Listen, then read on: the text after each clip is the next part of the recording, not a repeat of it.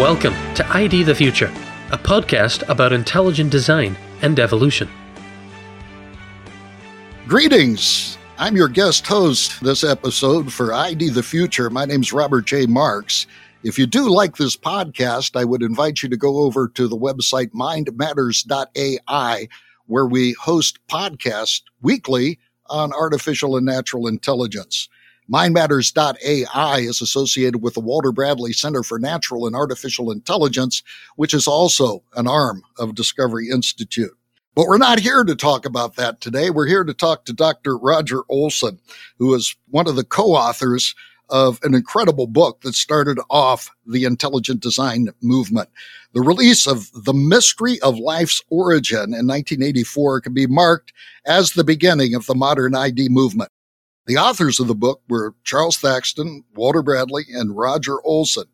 The Walter Bradley Center for Natural and Artificial Intelligence is excited to announce the re-release of an updated version of the book. Our guest today on ID the Future is co-author of this landmark book, Dr. Roger Olson. Dr. Olson received his PhD in 1979 in geochemistry from the Colorado School of Mines. He has lots of publications and presentations concerning chemical contamination in the environment. He has been and is currently the senior vice president of CDM Smith. That's an environmental engineering consulting company. And he's a board-certified environment scientist. In fact, he was one of the first 20 scientists to be certified by the American Academy of Environmental Engineers and Scientists. Roger, greetings. Thank you. It's great to be here. Thank you. The original three authors of The Mystery of Life's Origin had different specialties they combined to write such an authoritative book, which has really stood the test of time. That was 35 years ago. What are the general specialties of the co-authors, and what was your specific contribution? Yes.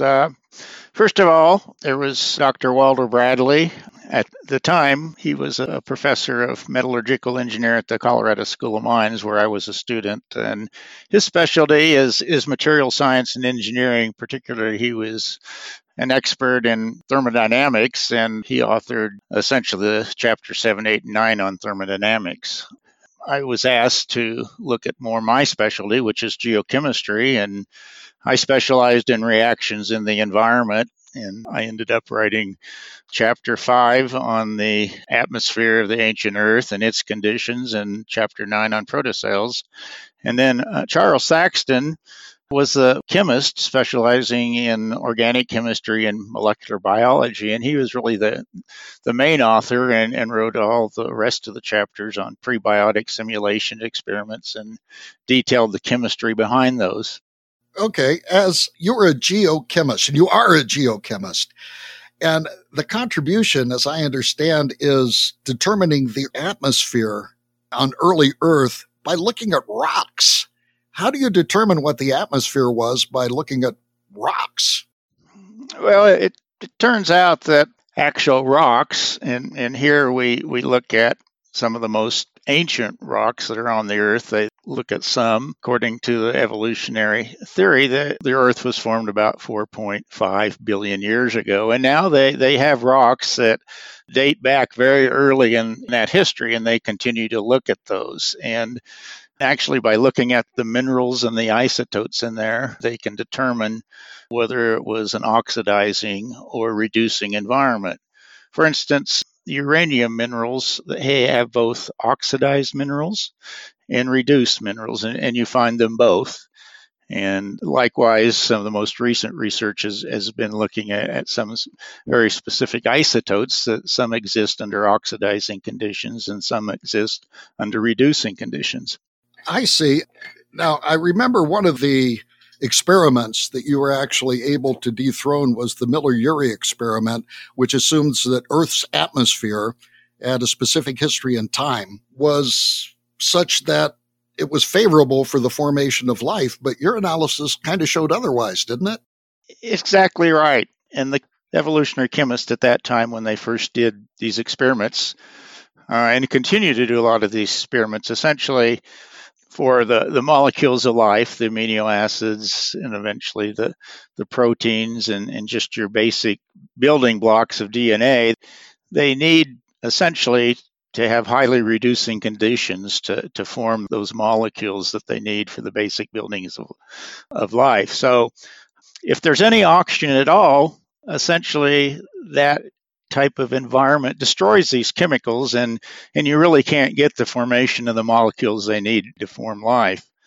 And likewise, there was identified another problem in that essentially because of the harsh conditions on the ancient Earth, that they really theorized that these building blocks took millions and sometimes billions of years to build up.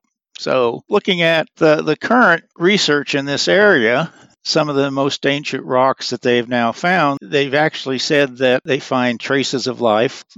They call them microfossils or fossil life. They find life in some of these ancient rocks that look like life, and they also find conditions that are more oxidizing. So back in 1984, I actually made kind of a bold statement that life almost appeared instantaneously. It's been kind of interesting to see that just recently, in fact, last year, some Canadian science, based on their most recent research, said that life appeared almost instantaneously on the ancient Earth. And then some professors from UK said it appears that very early in the Earth's history that the atmosphere was almost like we have today, that is oxidizing. So, this almost pushes us, in my opinion, to say that there was an intelligent act behind this, that it was almost miraculous that life appeared so suddenly on the Earth. So that's very interesting. How far back can you go in terms of determining the chemical makeup of the atmosphere? Again, some of the actual oldest rocks that they have found, using evolutionary dating methods. Again, the atmosphere, the Earth formed about 4.5 billion years ago. They have now found zircons that date back to 4.4 billion years ago, and that's about the oldest rock they've found. So, and essentially that, in geologic terms, is looking at those and finding oxidizing conditions in those. There's also some Canadian rocks that they date back at 4.3 billion years old, where they find evidence of life, microfossils. So when I say it's almost instantaneous, that's the evidence that they actually say. So they have rocks and microfossils that date very close to actually the formation of the Earth. That's really amazing. That 4.4 billion years ago, there's evidence of what the Earth's atmosphere was. That is very akin to some of the claims made by Guillermo Gonzalez. This planet, this Earth that we live on, is built for discovery. We can go back 4.4 billion years. That's incredible. Well, let's get back to the book. How did you become involved in the book?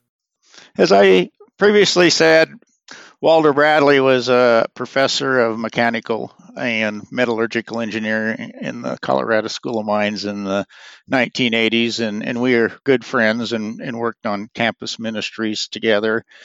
And at that time, John Buell of the Foundation of Thought and Ethics asked Dr. Bradley, Walter, to write a book on evolution. Walter Bradley, knew his expertise and discussed with me about how I could join in that book. And really, we wanted to focus on areas that we were specialized in, and came to the conclusion that would have been the part of what is called chemical evolution, or the origin of life. As I've said, how the formation of the first molecules of living matter formed on the ancient Earth, according to the evolutionary people, that these came together to form living cells. And this was all by, random and natural processes. So we decided to focus on this, and after several years writing, we had a manuscript and gave it to John Buell. At the time, Charles Thaxton was on the staff with John Buell there, and he read it, and he really pushed back and said, you need a lot more chemistry in there. And so, obvious as a chemist, we coerced him, and he volunteered to pick up and rewrite those chapters and add quite a few more that really added to the book. And I think, were you a graduate student at the time that you wrote this? I was a graduate student. I actually was teaching at the School of Mine. I was an instructor there as a graduate student, and then Uh-huh. finally got my PhD in geochemistry from the School of Mines in 1979, and at that time joined industry. So I was actually in the industry, the environmental field, when it was published in 1984. So what sort of feedback did you receive about the book, and especially as a young, tender, vulnerable PhD, did it have any effect on your career? Well, yeah, that's an interesting question. It was kind of interesting. At the School of Mines, when you have your PhD almost done, you have to give a seminar. And most people elect to give it, on their thesis, which mine wasn't very interesting. So I decided. Your thesis wasn't interesting. Okay. No. True confessions here, Roger. Yeah. Okay. Well, as you know, sometimes it's more a matter of patience than anything when you're writing your thesis. Yeah. Yes, understood. Yeah, so I decided to give my faculty seminar on chemical evolution. So I found that much more interesting than my thesis. Yeah, so I did, and it was a small department, the Department of Chemistry and Geochemistry. So, I had gone to undergraduate school there, and so by the time I gave that seminar, I'd been there almost 10 years. I love school, so I mean, there wasn't a lot of pushback from the other faculty. Some of them actually, said in the seminar, that kind of requoted what I said and said, yeah, that all makes sense. I think it was because I'd been there so long and was teaching with the professors, and they respected me. Once I went out in the industry, I was aware of some of the reviews that were coming out and hadn't been really that closely involved. Charles and John Buell had been pushing the publication. So I was aware of some of the reviews, but my field that I was in, most of my colleagues weren't aware of that. With the ones I knew that had like mind, I shared some of that and shared my book with them, and continued to speak in various conferences on evolution and the faith, and in various churches, and was pretty active at that time. So I don't think it really affected my career at all in the field that I had chosen. Well, I do know that many of the people that endorsed your book, including the ones in print in the first edition, like Jastrow and Dean Kenyon, were extraordinarily visible in the field. They were big people, and to get endorsements from them was really, really special. So I've read many of the reviews of the book, and most of them were actually positive, except for one or two that actually focused in on the epilogue, where you actually talked about the possibility of a creator being responsible for the creation of life. And they didn't like that, even though you didn't address this in the book. All the book was just solid science. It was only at the end of the epilogue where you actually addressed the possible causes of that. And I think you were very fair, having read it. You talked about panspermia, the idea that life was planted here on Earth, and the other possibilities. And one was the role of a creator in creating life. By the way, there's one other that's been added, and that was by Elon Musk. He thinks we're all here, and all this complexity we see is a result of a master computer program, and we're living here and we're all simulations. So this is another view of intelligent design, which is really, really kind of strange. Well, I want to catch up on what you've done in the last 35 years. Since then, I've talked to you offline, and some of the stuff that you're doing is fascinating in terms of, I would call it, appropriate technology. You're bringing technology to different countries that don't need the latest whiz-bang sort of AI. They don't need the new supercomputer, but they need technology which is appropriate for their country. And we said in the beginning that you were an environmental sort of engineer. Just tell us what you do. You go in and you help some of these places where the Soviet Union left them terribly polluted. Yeah, as I said, my main line of work is environmental chemistry or geochemistry. And that's really, people ask me what geochemistry is all the time. And that's really applying chemical reactions to the environment, rock-water interactions, water-water interactions, chemical interactions in the environment. So last 35 years, I've been in that field and mainly going around the world and in the United States addressing contaminated water, particularly groundwater, contaminated soil, and contaminated sediments and surface water too. And this has been a very productive field. We continue to find new chemicals that are potentially toxic to human beings and to the ecological systems out there. So that's what I've been doing. A lot of the third world countries don't have the money to address those chemicals in the environment. And so I've been working with two nonprofits. One's called Share International, and we've been working in Kazakhstan for almost 30 years. And the other one is Joint Development Associates. And we've worked in Uzbekistan, northern Afghanistan, and now we're working in northern Iraq in the Kyrgyzstan area. One of the things you mentioned was that you actually go in and some of these places have soil which is so badly polluted that the kids can't play on it. And you're actually able to get the playground and the play area such that it's safe. Yeah, particularly in Kazakhstan, which essentially was under the control of Russia. Kazakhstan was rich in mineral resources, and particularly in an area called Chimkent, they had a smelter. Say that again. How do you spell that name? That's a city there, right? Chimkent, yeah, excuse me. That's Shymkent. That's in the southern part of Kazakhstan near the Uzbekistan border. And that smelter, which, a smelter is where you take in this case, the lead ore and process it, grind it up, produce a concentrate, and then you heat it to very high temperatures to produce molten lead, which at that time was used for bullets for World War II for the Russia. In fact, over 80% of the bullets for World War II were produced in this particular smelter. But unfortunately, they didn't have any pollution control in the smelter in those days, and dust of lead came out and settled, all over the territory. And the smelter was built, and then the housing for the workers was built right around it.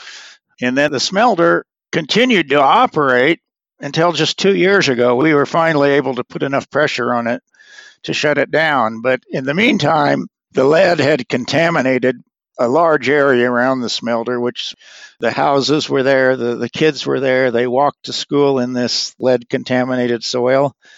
In some of what they call kindergartens, which are really daycare centers, we found over 4% lead in the soil.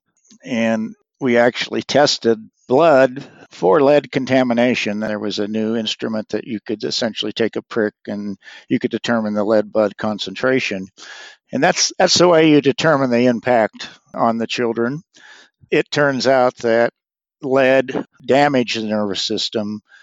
That damage is permanent. It decreases the child's IQ. These kids are severely impacted. Their IQs are decreased. There's probably 40,000 kids in this area that will never be productive in society just because of the damage that's been done to them. 40,000, my goodness. Right. Yeah, it's just a terrible environmental impact. So we've been working with the government, and they've promised over and over to clean it up. We've done experiments on how to clean it up. Some of the more small things you can do is like these kids were, they play soccer, and it's a very dry, dusty area, and they were breathing in the dust. And so creating clean play areas, that you can clean off and things like that's been a goal of ours. Just personal hygiene of cleaning homes and keeping them clean of the dust. Simple things like washing your hands after you're outside, getting the dust off of them so you don't have hand-to-mouth contact. All those things, public education. And just last year, we went back and said, we still need to get rid of this contaminated soil. And there's ways to do that. So it's been a long, long journey. Lots of promises, but still hopeful that we can change this environment that these kids are in. Well, that's wonderful what you're doing to address this problem. We've been talking about what you've done in the past 35 years. Let's talk about the past 35 years in the short time that we have remaining, about what has changed in the area that you wrote about in The Mystery of Life's Origin? Has there been anything that you know of that has changed your conclusions, or has it been fortified? Yes, we appreciate that question, Bob. And the new edition has some outstanding chapters by some really outstanding scientists. They really showed in a lot of areas that there's really been no advances made in proving chemical evolution. And the evidence is even more overwhelming today than it was when we wrote the book, that there had to be a source of information, that intelligent designer behind all this. In my particular areas, first of all, in the protocells, taking all the molecules of life, if they ever did exist, and forming them to cells, they just really haven't been able to make any advances in that area. And anything they have is still a superficial resemblance of any true cell. In the second area, we've already talked about assessing the Earth's ancient atmosphere and the conditions on the Earth. And, what I said in 1984, that life appeared almost instantaneously, has been confirmed by scientists, and using those exact words. It was just amazing to me that a scientist would actually use that same phrase, that, and quote, an almost instantaneous emergence of life and an oxidizing environment was on the Earth.